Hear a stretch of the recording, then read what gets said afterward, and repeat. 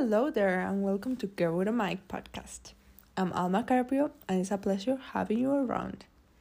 Today, I'll be talking about the extremely well-known artist, Madonna, who has given us incredible music over the years. The first song I'll be reviewing is Batuka.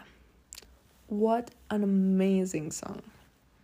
Just as the music video started, I realized that the song was more than just a song, if you know what I mean. Not a typical commercial song, but that there would be something deeper, as if it was going to tell me a story.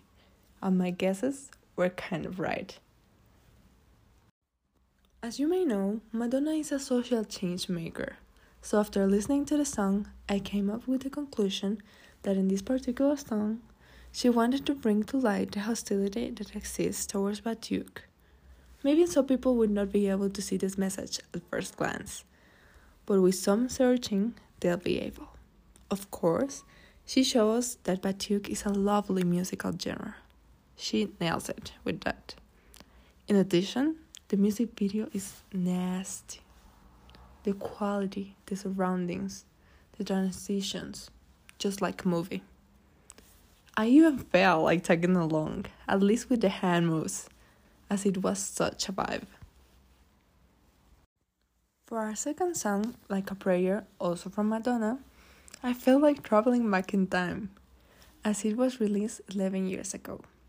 I must start by saying that it was the first song in the history of a major artist to be used in a television commercial before being released on the radio.